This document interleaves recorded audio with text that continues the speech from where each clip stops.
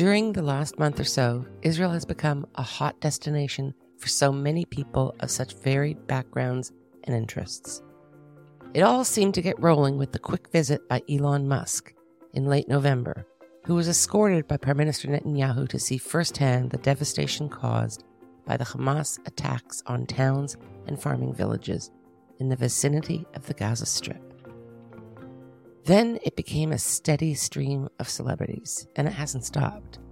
Jerry Seinfeld, Scooter Braun, Michael Rappaport, corporate boards and executives, and non-stop delegations of elected representatives and civil society groups.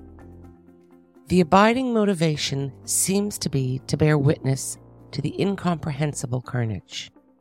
To this day, the stench of death remains in places. The singular smell of incinerated life and stuff hangs in the air, and the devastation and silence in empty villages makes it complete. Last week, I heard that the Visegrad24 crew was in town, and I was so fortunate to grab some quality time with them. Who are they? A newish emerging media force that for now engages primarily on social media platforms. Established in 2020 by two brothers, they were fed up with the rote narratives being fed in mainstream media about Poland and its regional neighbors.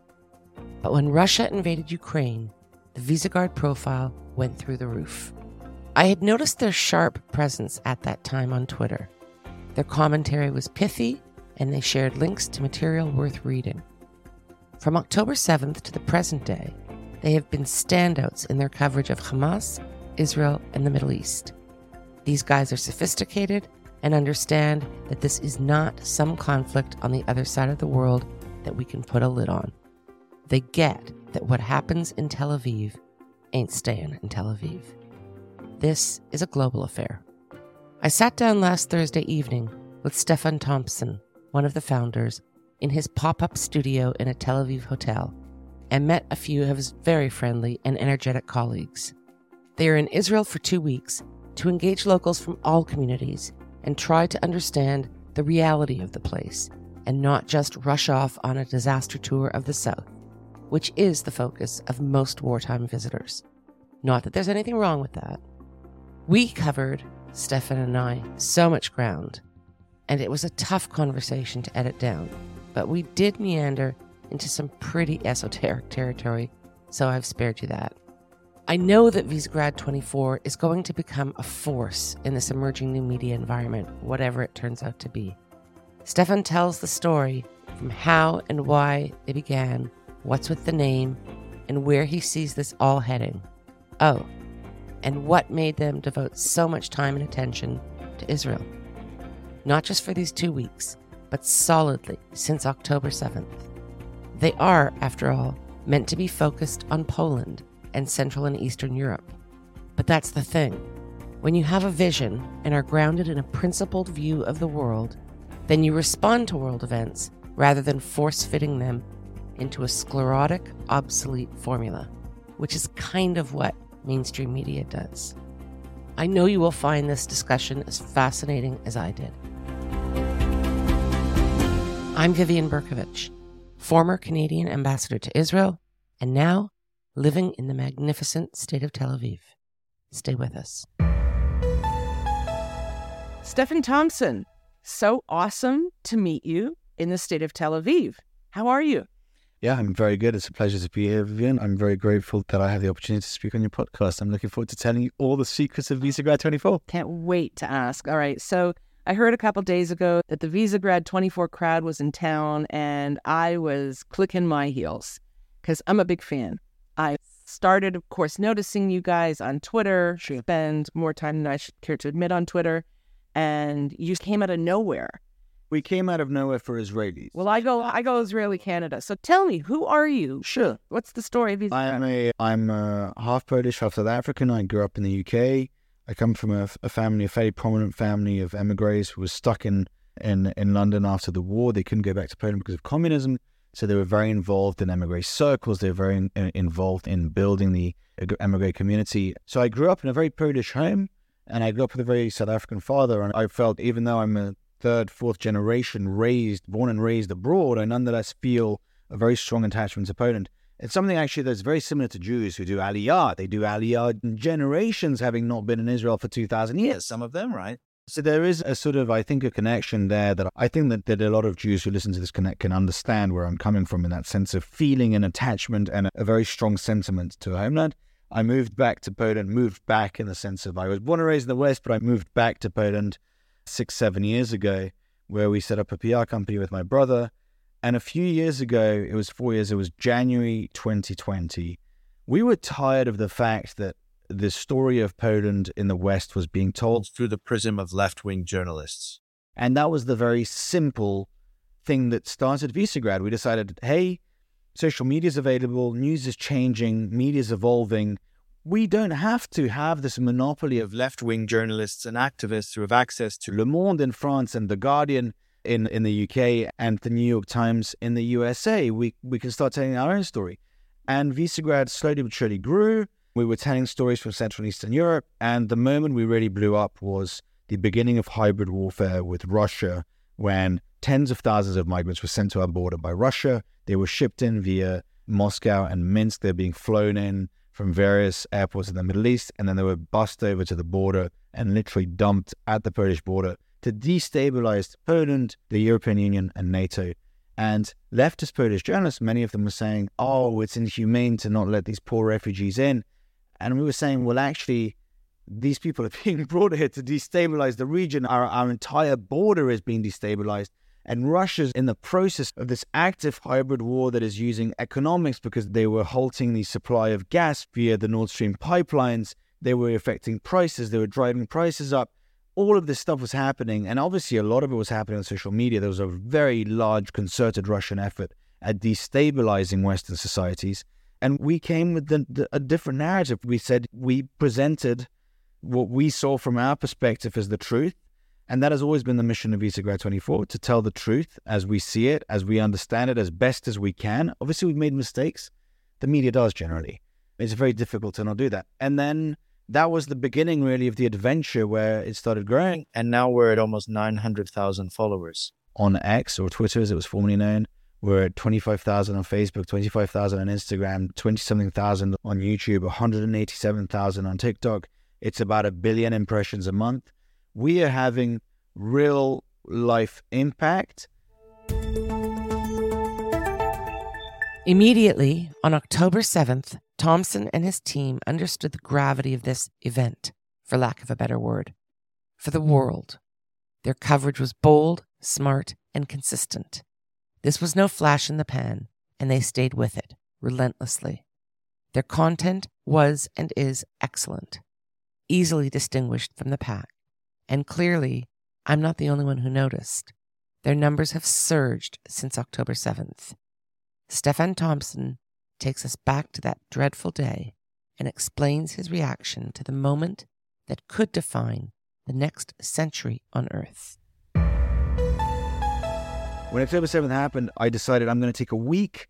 I'm going to give a week of my time. I'm going to tweet away. I'm going to use the platform I have to speak up. And a week later, I realized that unbelievably, not very many people were speaking up.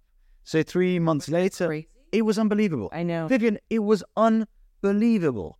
It was to see this massacre happen and to see the denial in real time.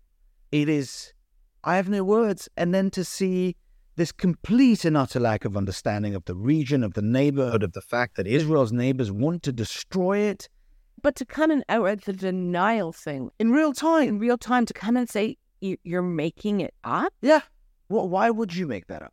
Why would you make that up? And there's forensic evidence, and there's testimonials, and the hostages. The Hamas is literally using the hostages to negotiate.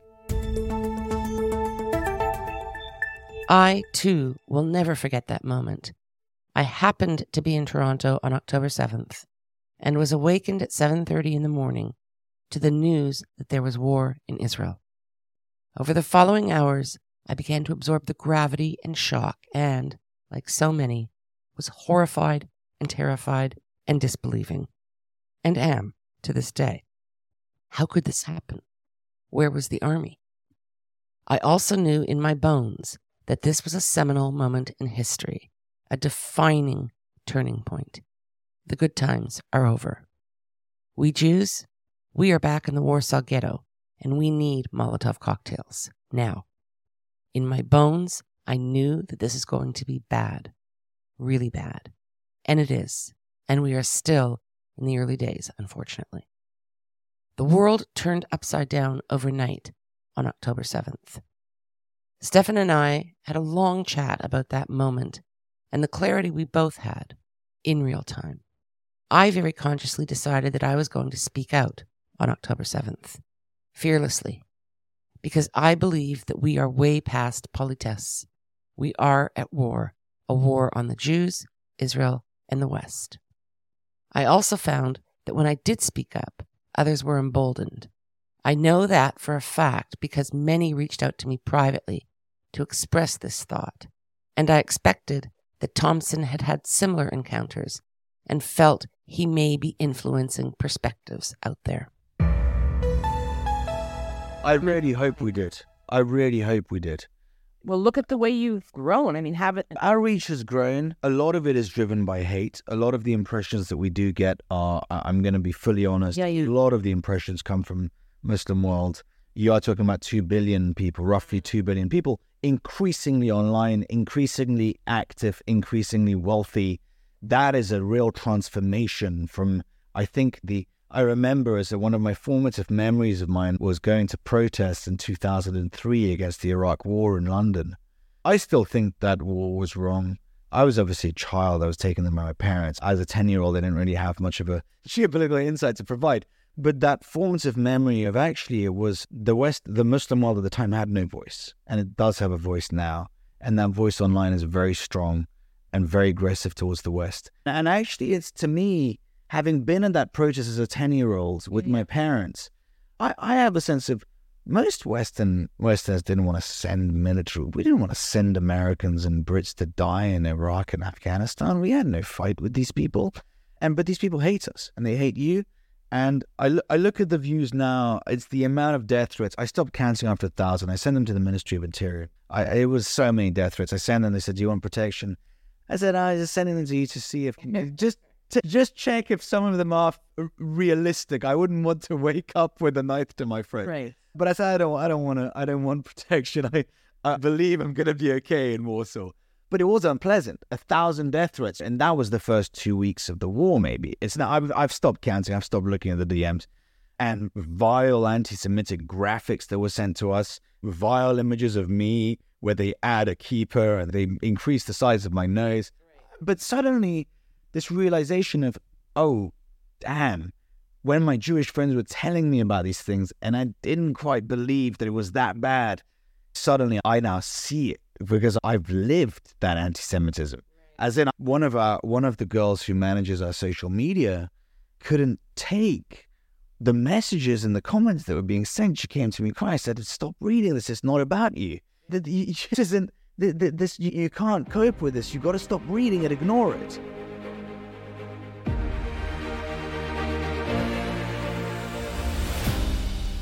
Are you concerned with what is going on in Israel? This is not just another crisis. State of Tel Aviv is committed to delivering superb and candid analysis, and we're offering a limited-time subscription special, a 33% discount from the regular fee of $90 annually. 1 year for only $60.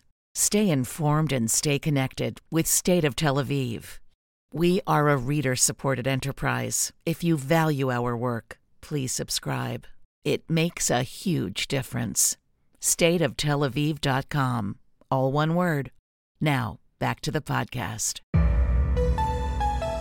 Let me ask you this. Yeah. Because, our listeners won't know that I was just interviewed by Stefan, which was really a lot of fun. Thank you. I appreciate it. Just so many great issues.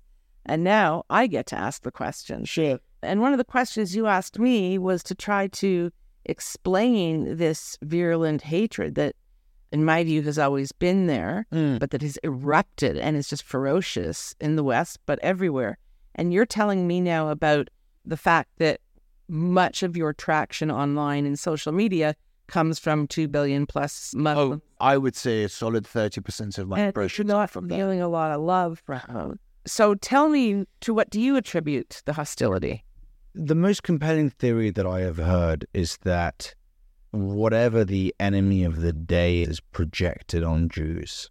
And if the current is capitalist, Jews are accused of being communists. If the current of the day is communism, they're accused of being capitalist, and vice versa. I also think We are versatile people. you are incredibly versatile, and obviously your diaspora is incredibly successful. And you are I saw the statistic of Nobel Prizes. Out of 900 and something Nobel Prizes, about 200 and something have been won by either Jews or people with a Jewish parent. And you look at that, it breeds envy. It does. The thing is, to me, as I look at the Jewish community, the Jewish diaspora, and I look at it as a Pole, the Poles have a large diaspora. I look with nothing but envy on your diaspora. When I look at your diaspora, I think to myself, how can we emulate the Jewish success? I don't look at it and think, oh, screw these people. They're more successful than us. Let's try and take away their stuff by force. I was like, how did they do it? How did they get 200 and something plus Nobel Prizes? I look at it with admiration. I think to myself, why are Polish people abroad not more successful? I would love nothing more than to see my people succeed and do well abroad. And I'd like them to stick together and do business together and succeed together. So to me, that anti-Semitism is incomprehensible because I come from a very different... I look at that in such different eyes. There's no envy in me in a negative sense of the word. I am envious in a kind of positive way of, hey, it's incredible what you have achieved as a minority, and your diaspora has achieved incredible things. How, Viv, you'd ask me, how do you explain the so-called progressive left turning on Western Jews? And I'm like, they never had us. They never embraced us. They never really wanted us. And we're always the convenient scapegoat. So I don't have an answer. I just want to hear. I don't really have an answer either, but I would take it further. I would say that I don't look at this, my involvement in this conflict, and we have generated several billion impressions. I do believe that Visegrad, and without self-boasting, we have been a very influential voice. And we've been one of the few non-Jewish voices. And I mean, something I'm incredibly proud of. The reasons I'm doing this are not entirely altruistic. There is self-interest in this. Yeah. And the self-interest is, it's not, you are the canary in the coal mine, as you said. And it doesn't end with you. I'm next. So there's a lot of rational thought going into this saying, I don't want the West to go through what Israel is. Obviously, Israel is part of the West, but I don't want Western countries to be next in line. If Israel falls, whatever happens next is not going to be pleasant for us. It's that classic poem of first they came for the socialists. I wasn't a socialist. I didn't speak up. But there is a part of shame in me that so few people have spoken up. I really did. I believed that I would be involved for a week, that I would take a week break from running my PR company and just spend my time tweeting, posting, messaging, doing a few interviews here and there, and then I'd be able to go back to my life. And suddenly to realize, actually, no one's saying anything. There's a few Jewish activists doing hasbara, but actually, where are the big voices aside from Douglas Murray? I haven't seen them.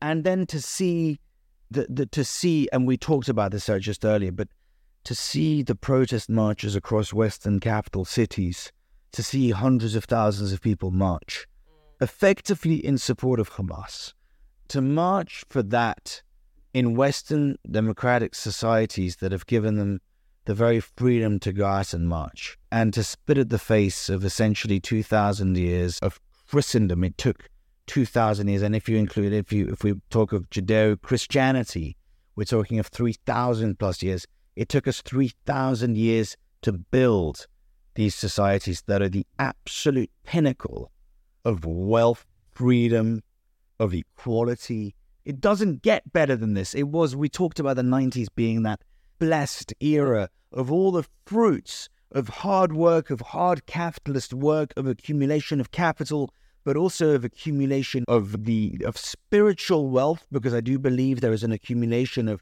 those centuries of prayer that they add up. It all adds up. There is a tally that is kept, and we're just squandering it. We're living on debt, and we're living on borrowed time.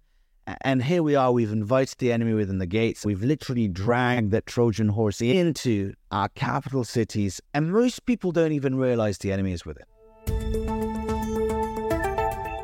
Thompson, his brother, and Visegrad24 have been criticized at times for being a mouthpiece for extreme right-wing political interests. No point in beating around the bush. and I raised this issue with him at our next segment. He explains, when you disrupt things, you tend to attract all manner of attention, including the negative kind. I'm judging Visegrad on the product I consume in the areas I know, and I think it's outstanding. Oh, and like me, I expect that you're wondering about the name, Visegrad. A very cool story. So Visegrad this is an amusing story, because when I was building Visegrad right at the start, we were looking for names, and there is an alliance from the 14th century between the King of Poland, King of Moravia, and the King of Hungary, and it took place in a town called Visegrad. And in the 90s, there was, when communism finally fell, these 4 countries came together and said, hey, we should create a format of cooperation, and came up with the name Visegrad, based on the town, based on this 14th century meeting.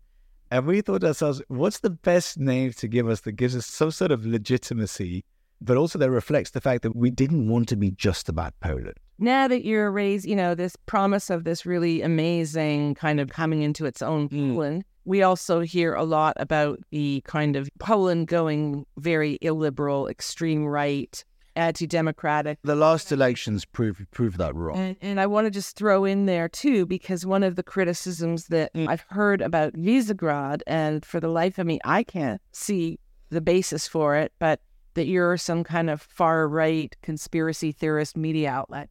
So I actually, the other day, when I knew I was going to be shocking to you, I went online, I went back in your feed, and I'm like, nope, not vibing it, not seeing where this comes from. I still don't see it. So I'd like you to address first, in this kind of age of this new great emerging Poland, is the threat of kind of illiberal authoritarianism real, and does it concern you? The threat is always real. There is always a genuine threat of radicalism, be it from the far left or from the far right. And I'm very conscious of it. I understand it well. I have a very deep fear that the current radical left push is going to breed an extremism on the right that I'm very cautious of. I am a conservative myself. I have moved in right-wing circles for many years. I am very conscious that there is a switch in Europe where things can go very nasty very fast. And I'm afraid of it. And I'm very afraid that the left is pushing people towards that. The accusation comes from the fact that there's allegations. A far-left website accused me of taking money, a government grant from the Polish government, a law and justice government. It was the first government since the fall of communism in Poland to have 2 mandates without a coalition.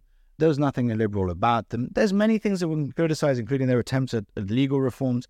I wasn't ever a vocal advocate of this government. I've stayed fairly clear of Polish politics myself. Visegrad regularly posted quotes from our Prime Minister, from our Minister of Defense, especially when the full-scale invasion of Ukraine happened from Russia on the 24th of February 2022. But broadly speaking, we are still tweeting quotes of the current Prime Minister and quotes from the current Minister of Foreign Affairs and quotes of the Minister of Interior. We didn't get any money from the Polish government as Visegrad24. My next step after this is some of the people that I've met here, some of the friends that I've made, I would really very much like them to come to Poland. And I think that we have to work on this Jewish-Christian alliance, and that your experiences and the lessons that you have learnt are things that are very important for the West. I think that many of the things that you have succeeded at, of having a nation of strong borders, a people that respects its heritage, its culture, its religion, a people also who are full of life. To me, the way to save the West, a lot of it lies through a return to God. I do think that a lot of the endemic problems that we're seeing are related to the West abandoning God and abandoning organized religion, and many of the safeguards that had been put in place and that had taken centuries to put in place have disappeared. And I think a society without a God will believe in anything. And I think that actually this is something that Israelis and Jews understand, and obviously including the secular ones, that there is, despite many Jews that I've met here in Tel Aviv being secular, there is an innate understanding that there is an order and a sense and a purpose that comes from God in a very simplified way. There is no question that since World War II, Western societies have turned away from organized religion, in large part a response to the horrors of that dreadful conflict. How many times have we all wondered, if there is a God, How could such demonic events have happened? The loss of faith and belief have been profound and lasting. And to vastly oversimplify things, the outcome has been a relativist culture, one in which any set of beliefs can be justified, since there is no bedrock, no foundation, nothing is objective. We are living in a time of a breakdown of authority, standards, and order. Thompson is very much a product of another era. He quite openly embraces his traditional privileged upbringing, moving among elite intellectual societies, attending posh and pricey private schools in the United Kingdom. He is also a man of faith and believes deeply that our loss of guidance that organized religion once provided is the reason for so much of the chaos we see around us. There is a strength that comes from faith, and there is a duty and a responsibility that comes from believing in something bigger than ourselves. Stephen Thompson, thank you for your support, and I look forward to seeing a series of Visegrad videos, films, whatever from Israel. Enjoy the rest of your time. Thanks so much. See you in Warsaw. See you in Warsaw. Thanks so much for listening to this episode of the State of Tel Aviv and Beyond podcast. We'll keep the dispatches coming as frequently as we can. If you like what you're hearing, please take a moment, rate us on Apple, Spotify, or wherever you're listening. You can check out our full library of articles and podcasts at our website, stateoftelaviv.com. State of Tel Aviv is an independent media venture, and we rely on subscribers to support our work. If you are not yet a paying subscriber, please consider taking the plunge today. Each person really does make a huge difference, especially in these very challenging times in Israel. It is important that you stay informed and current and seek out a range of perspectives. This is a pivotal moment in Israeli history. It is not a time to be passive and disengaged. Thanks for sticking with me to the end. I'm Vivian Berkovich, signing off from deep inside the state of Tel Aviv.